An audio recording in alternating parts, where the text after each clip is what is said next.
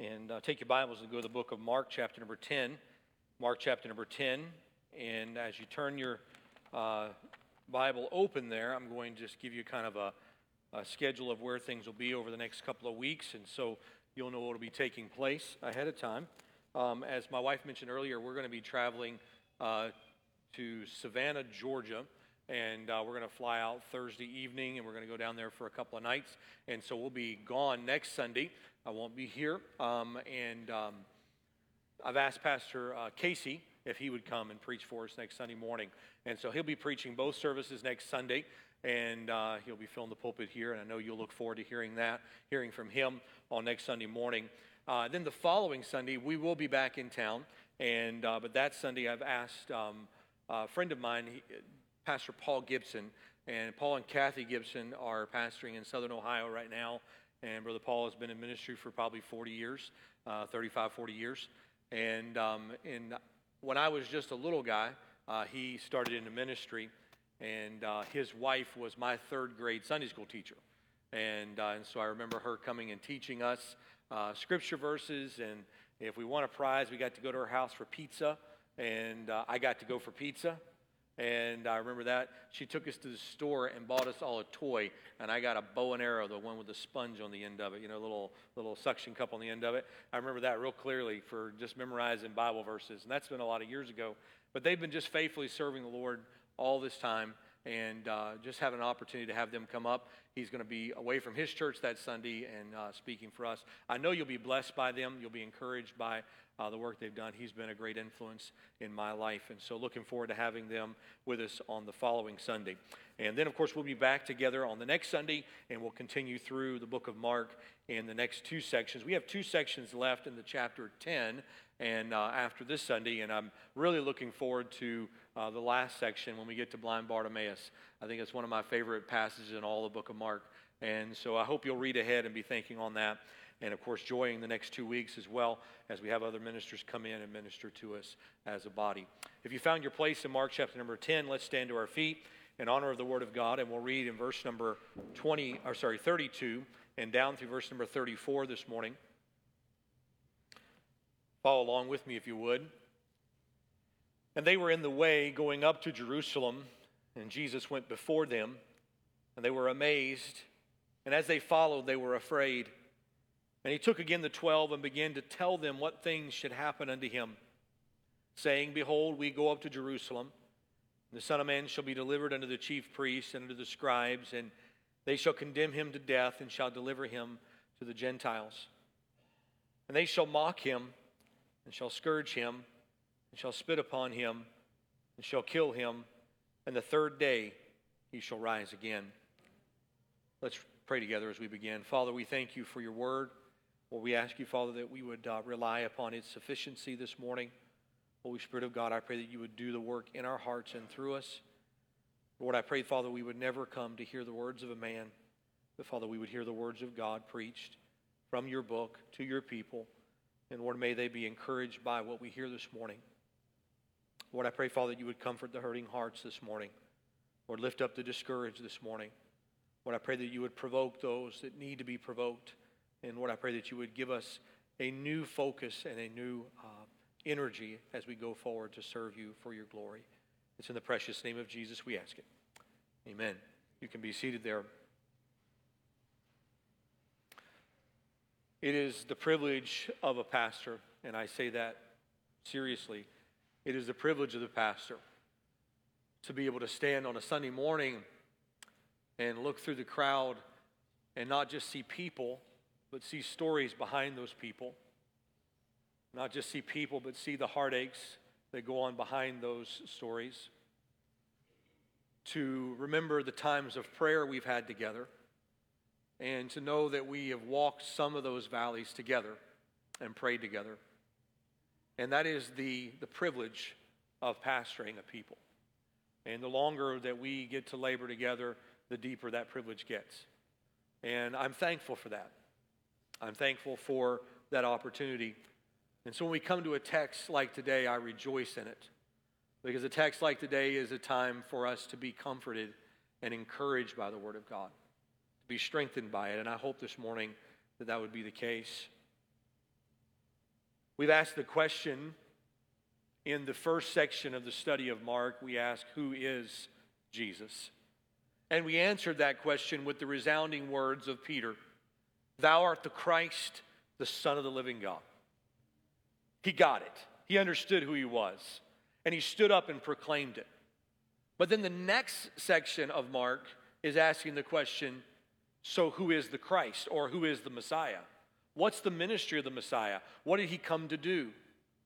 And the people of Israel did not understand who the Messiah was, or who he was going, what he came to do. They didn't understand the ministry of the Messiah. In our text here, the rich young ruler had left just recently, and Jesus has instructed them about who can enter the kingdom of God. But now he turns from the question of who can enter the kingdom of God to what is the nature of the kingdom of God. And he begins to kind of drop some breadcrumbs on the ground, so to speak, to get their attention about what this kingdom is going to look like in the now and now.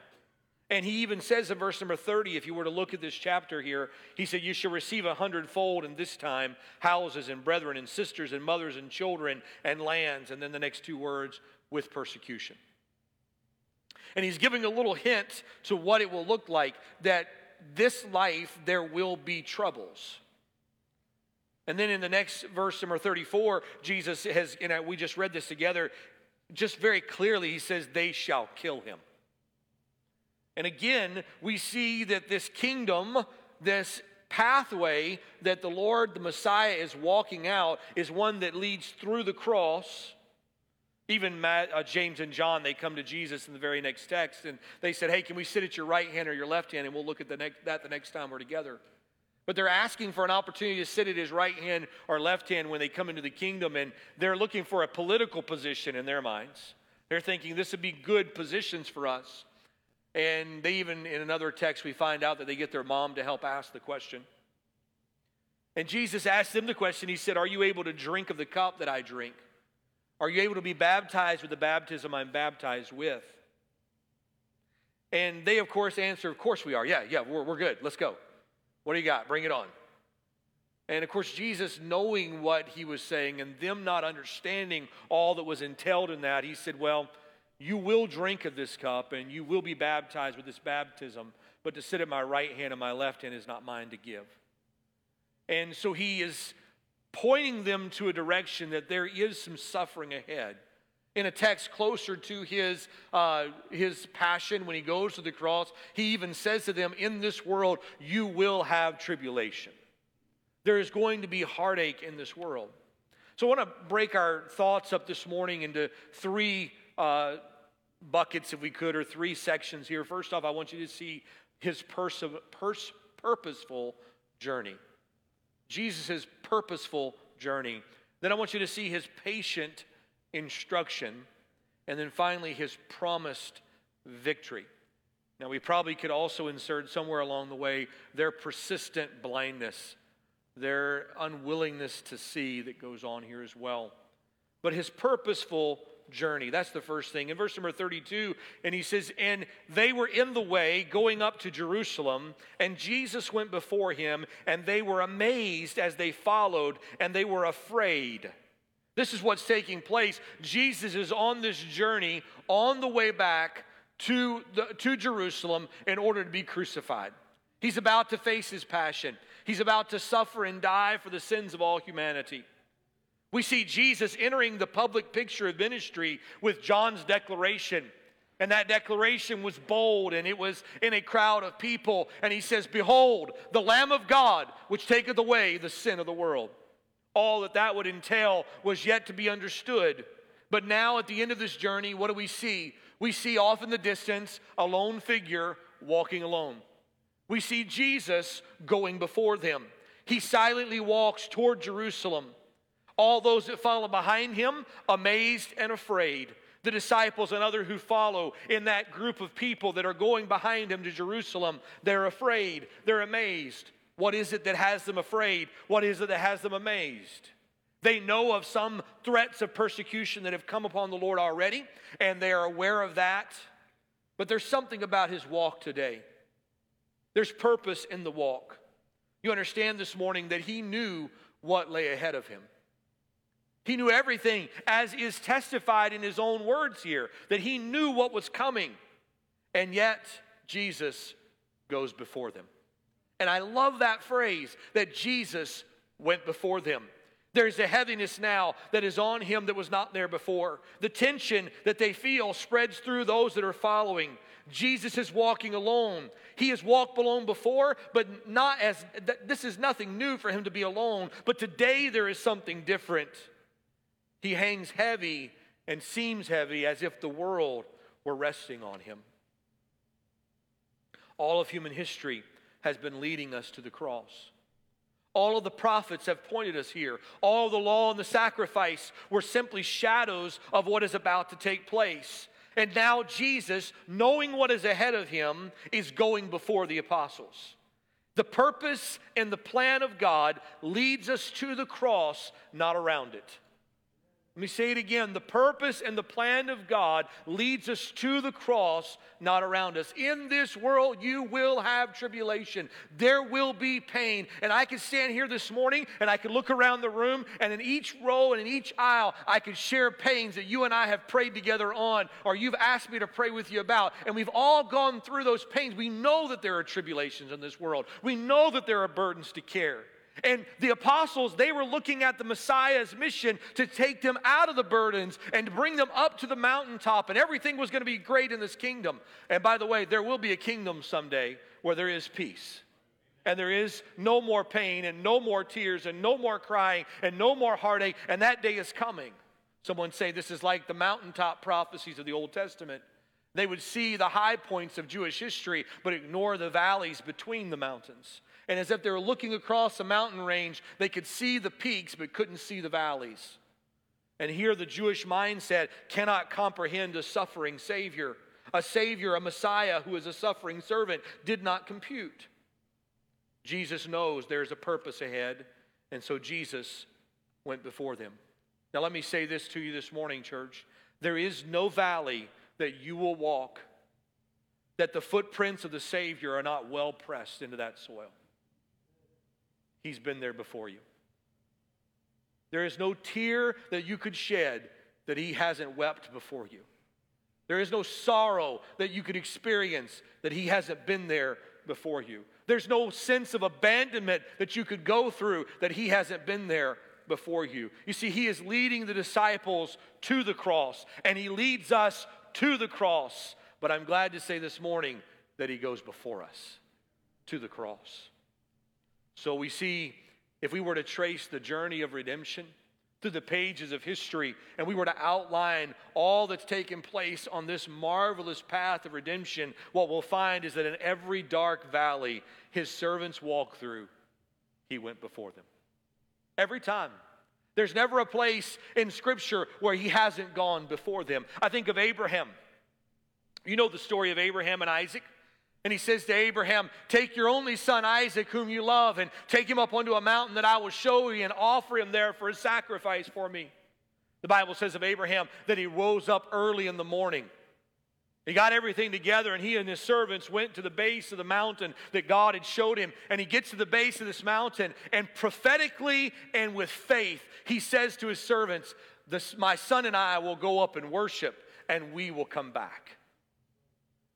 He didn't understand how that was going to work out, but he believed God was going to bring him and his son back down that mountain. He goes up to the top of the mountain, and I love the words. It's such a beautiful picture. We see Isaac carrying the wood and the fire, and they're going up the mountain, and Isaac looks at his dad, and he said, Father, there's the wood, and here's the fire, but where is the lamb for a sacrifice? And Abraham's prophetic words ring throughout history. And he says, God will provide himself a lamb.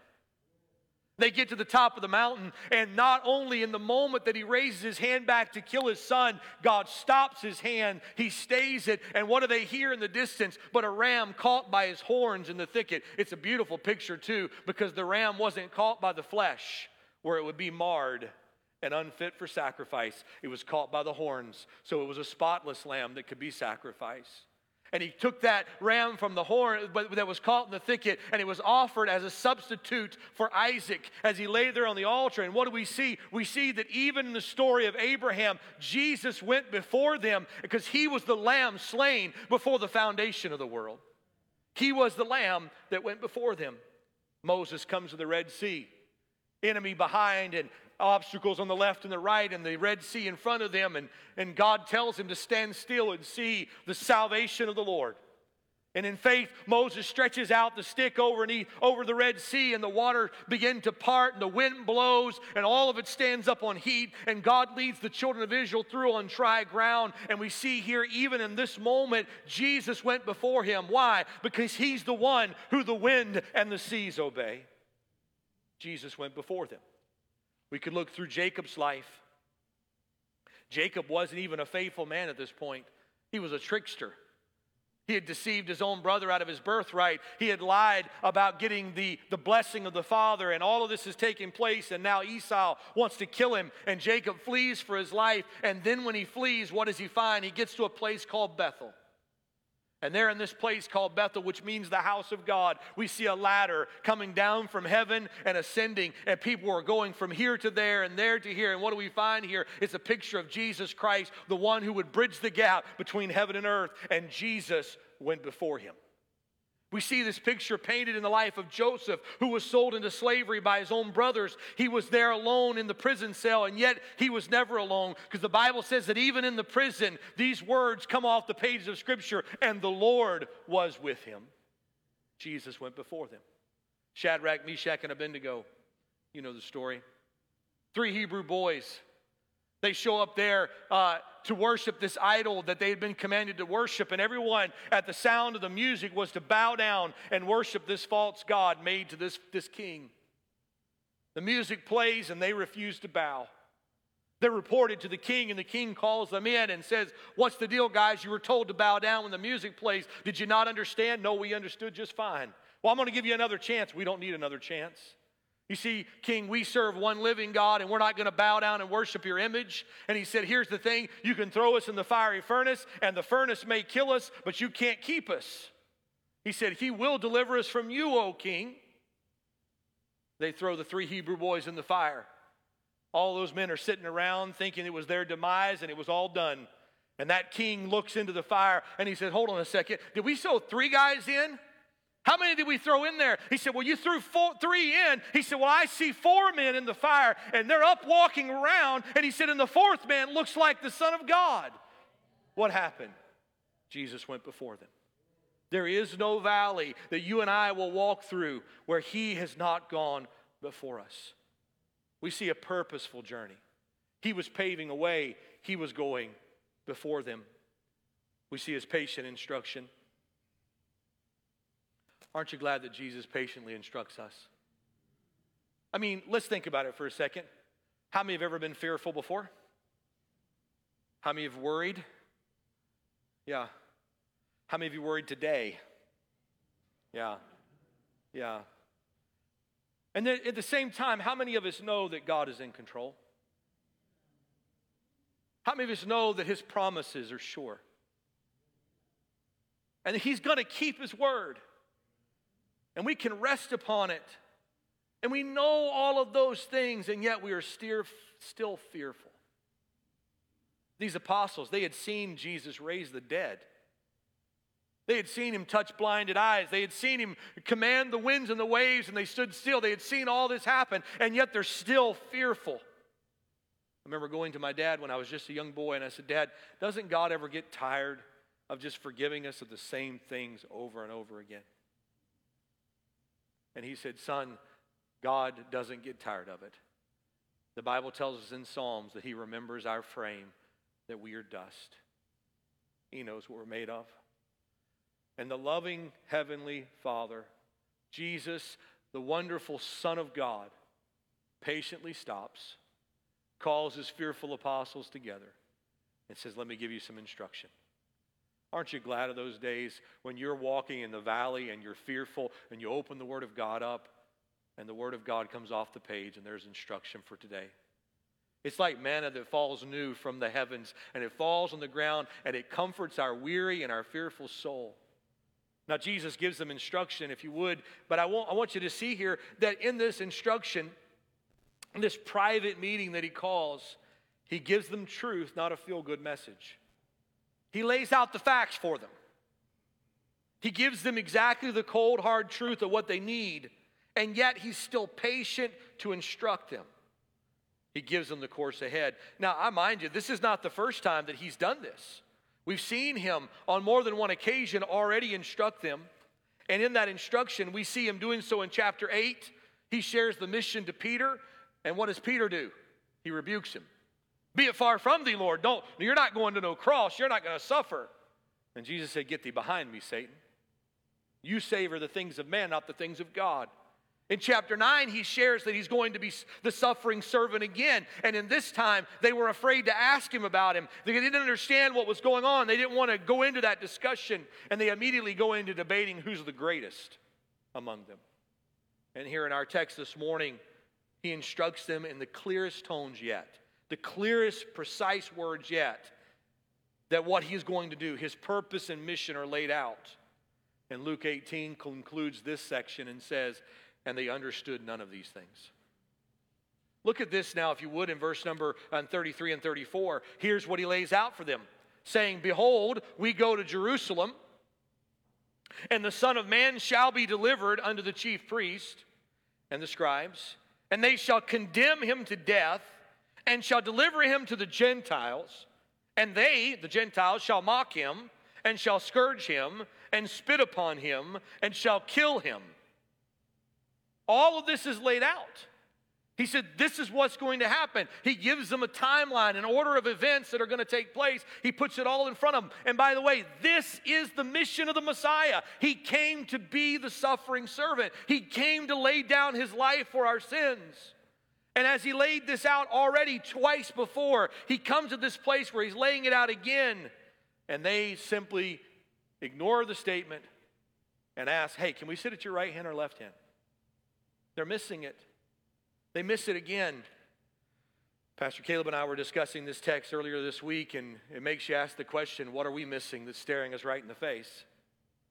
If these men could miss something so plain, and I wonder why exactly were they missing it? Why do we miss these things? I think maybe it could be just they were not ready to understand it yet. It wasn't time for them to understand it yet. Jesus is laying out a message for them. And how many of us have gone through a valley that when we get to the other side of it, we look back and we understand better than we did in the valley of what he was doing in the valley? Maybe they weren't ready. Maybe they weren't ready to carry this burden yet. But Jesus lays it in front of them. I'm reminded of the story of Corrie ten Boom. Corrie ten Boom is of the book The Hiding Place. And you may remember the story that during World War II, her family had hidden many Jews and had kept them away from the Nazis and helped them escape. And their family actually was eventually captured themselves and then sent to a concentration camp. And the story is an amazing story, but she relates later on in life of an account when she was a little girl going with her dad. And they were going down to Berlin to purchase some parts for his clockmaking shop, and that's what he did for a living. And they were on their way on the journey, and she began to ask her dad, Dad, all of my friends, they know what the facts of life are. Tell me what that is so that I'm not the embarrassment of my friends, because they laugh at me because I don't know. And I really want to know what they are. And the dad kind of just quietly looked at her. He said, Corrie, who carries your bags when we go on these trips? And she said, you do, Dad. Why aren't you answering my question, though? I want to know about the facts of life. He said, Corrie, why do I carry your bags? I don't know, Dad, because they're too heavy for me. He goes, that's exactly right. And what you're asking, Corrie, is too heavy for you. Let me carry it for you a little longer. And I think sometimes we go through valleys and we don't get an answer. And it's because the Lord's saying, it's too heavy for you. I'll carry it a little bit longer. But on the other side of the cross, on the other side of the resurrection, these men were able to look back and see what he was saying and why he was saying it. And they're laying out the argument for us to say, hey, he was in control all the time. He had a purpose all the time, and he was leading them to this path. Maybe we miss the point because we're so consumed with our own agenda. I want you to see not only this patient instruction, but I want you to see his promised victory. So often we are fearful in the midst of the present, aren't we? In the moments of fear and doubt, I want you to remember, he's already been where you're at. He's already made that way of path clear. And though we walk through the valley of the shadow of death, death no longer has a sting for us. It has no power anymore. You see, you and I have been to Calvary. We've gone to the cross. If you this morning are a believer in the Lord Jesus Christ and you've been to the cross like I have, when I went to the cross, the day I went there was no angry mob waiting for me. There were no Roman guards about to take me into custody. There were no nails for my hand. There were no crown of thorns for my head. There was no cat of nine tails for my back. There was no darkness that hung over all the earth. There was no spear that was thrust into my side. There was no separation for God when I went to Calvary. There was no mockery. There was no spitting upon me. There was no plucking out of a beard. He went before me, and he took all that for me so that when I went to Calvary, you know what? There was an abundance. There was love flowing freely from Calvary. There was mercy new every morning. There was grace in abundance. There was forgiveness for my soul. There was healing for my wounds. There was innocence for my guilt. You see, the Lord had prepared a table before me in the presence of mine enemies. He went before me. He took all my sins on himself so I could go free. And this morning, he's already gone before us. In the place of temptation that you find yourself, struggling Christian, understand that he was tempted in all points like we are, yet without sin. He went before you. In the valley of lost, grieving one, he went before you. He stood at Lazarus' tomb and he wept. He went before us. In the time of heartbreak, confusion, taking all of my sin, all of my sorrow, all of my pain, all of my suffering, he carried all of that to his cross and he went before us. I can just rejoice this morning in the fact that God doesn't just bear my sin. He bears my grief and my sorrow. He carried all of that to the cross. You know, I think we're not careful, church. We can get so wrapped up in looking into the past and looking into the future that we miss the goodness of God. This morning in my journal, I wrote these thoughts down. I believe when a Christian looks backward into life, the only view we ought to have of the past is gratitude. And when we look forward, the only view of the future is hope. And you say, Pastor, but I got a lot of things in my past that I'm not thankful for. I mean, how many of us remember times that were so joyful? And we can rejoice in those moments, right? But then when I look back and I see moments that are dark and they're clouded by even my own sin and the sin of others against me, and I look at those moments and I hold on to those and I regret them, I think I'm supposed to look back and look at the joys of life and thank God for his grace, and look at the failures of life and thank God for his grace. Because it's his grace that brought me through the failures and the pains, and it was his grace that brought me to the joys. All of that was God's grace. And so I look back and I'm grateful for where he's led me, because he brought me to where I am, and I'm looking forward, not in fear of tomorrow, not in fear of what's going to happen, because I know the one who holds tomorrow. I'm looking forward in hope because God is still on the throne. He's still able. You see, he bore our griefs. He took our place. Death's sting is no more. Why? What is the promised victory here? Well, he says at the end of our text, he said, and he will rise again. Jesus did rise again. He came out of the grave, and we can look around at this world and we can see all that would be tempted to cause us to fear and to doubt. I mean, my goodness, 2020 has been a year and a half, and we're barely out of summer yet. It's been a crazy year. And the heartaches have been real, and the frustrations have been real, and we're scratching our head of what's going to happen next, and we're wondering if our society can even hold on to what this experiment of a democracy is all about, and we have those questions that come into our mind. But let me remind you that no matter where this year leads us, or next year leads us, or the next 10 years leads us, He's been there before us. He's already charted the course. He knows where we're going, and He's sufficient to lead us through it. His grace is sufficient. You see, He told the apostles, right? They were over here on this side. And they're looking at the cross, and that Jesus is trying to paint a picture for them of what it's going to look like. There's going to be persecution. I'm going to suffer. There is cups you're going to have to drink from. There is a baptism of suffering you're going to go through. I'm going to go to the cross, and I'm going to be crucified, and I'm going to be whipped, and I'm going to be beaten, and I'm going to be spit upon, and I will rise again. And all of these promises were given. All of those things were in front of the apostles. He made those promises, and yet they looked at all of that, and as those things come, they're like, man, what's going on? And He said, I kind of told you this was going to happen. And then they get to the resurrection, and on the other side of it, they're like, oh, that's right, you said this was going to happen. I get it. And here we stand today in 2020, and we hold a book in our hand that tells us what's going to happen. I mean, does it not? Jesus said, in this world you will have tribulation, but be of good cheer. I've overcome the world. He said perilous times will come. He said evil seducers will wax worse and worse. He said the love of many will wax cold. He said it's going to happen. He said as it was in the days of Noah, so will it be in the coming of the Son of Man. He said all of this is going to take place. We knew it was going to happen. But by the way, that's not all He said. He also said, I will never leave you nor forsake you. He also said, lo, I am with you always, even into the end of the age. He also said, every mouth will be stopped before God. Every knee will bow before Him. Every tongue will confess that Jesus Christ is Lord to the glory of the Father. And you know what He said that gives us the most hope? I will come again. And that's what we rest in this morning.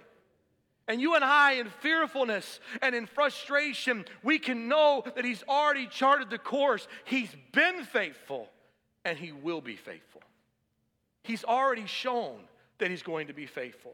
So, He is risen. He is risen indeed. He is victorious. He has promised that He will come again and receive us unto Himself. And so what is our role? In the present, we look back with gratitude. We look forward with hope because God is still on the throne. And what do we do right now? He says in 1 Corinthians 15, and he concludes the most amazing chapter on the resurrection in all the Bible. Be therefore steadfast, unmovable, always abounding in the work of the Lord, for as much as you know that your labor is not in vain in the Lord. Now that's a promise we have to believe by faith. Because I said to you before, sometimes it feels like we're running through quicksand to make progress. Anybody ever felt like that? But here's the thing. I don't have to worry about the outcome. He's already promised it. He is faithful. He will come again. And one day we will see Him face to face. So in the midst of our heartaches and our burdens, in the valleys that are yet ahead, the ones we can't even imagine that are in front of us right now. I remember telling this to my teenage youth department when I was in Pittsburgh. And I remember looking at them and saying, life's going to happen to you. Heartache is going to come. And what you believe and what you set up today will determine how you face that when it comes. And I remember talking to them right now and then looking back and watching their lives kind of unfold from a distance. I'm thinking of one young man right now whose son is fighting cancer. And it seems like just yesterday he was sitting in a youth department, more worried about who could win the foosball game than anything life would hold. And here's the thing, we don't know what tomorrow holds, but we do know He is faithful and He is going before us. Would you bow your heads with me this morning? Father, thank You for Your word. Lord, I pray, Father, it would be a comfort and an encouragement to Your people this morning. Lord, may we never lose sight of the fact that you went before us. All the way to the cross. All the way to the suffering of all of our sin and our debt. And you rose victorious. And the door's been thrown wide open. Father, give us grace to follow faithfully behind you. Guide our steps this morning. Let's stand to our feet this morning as we sing together.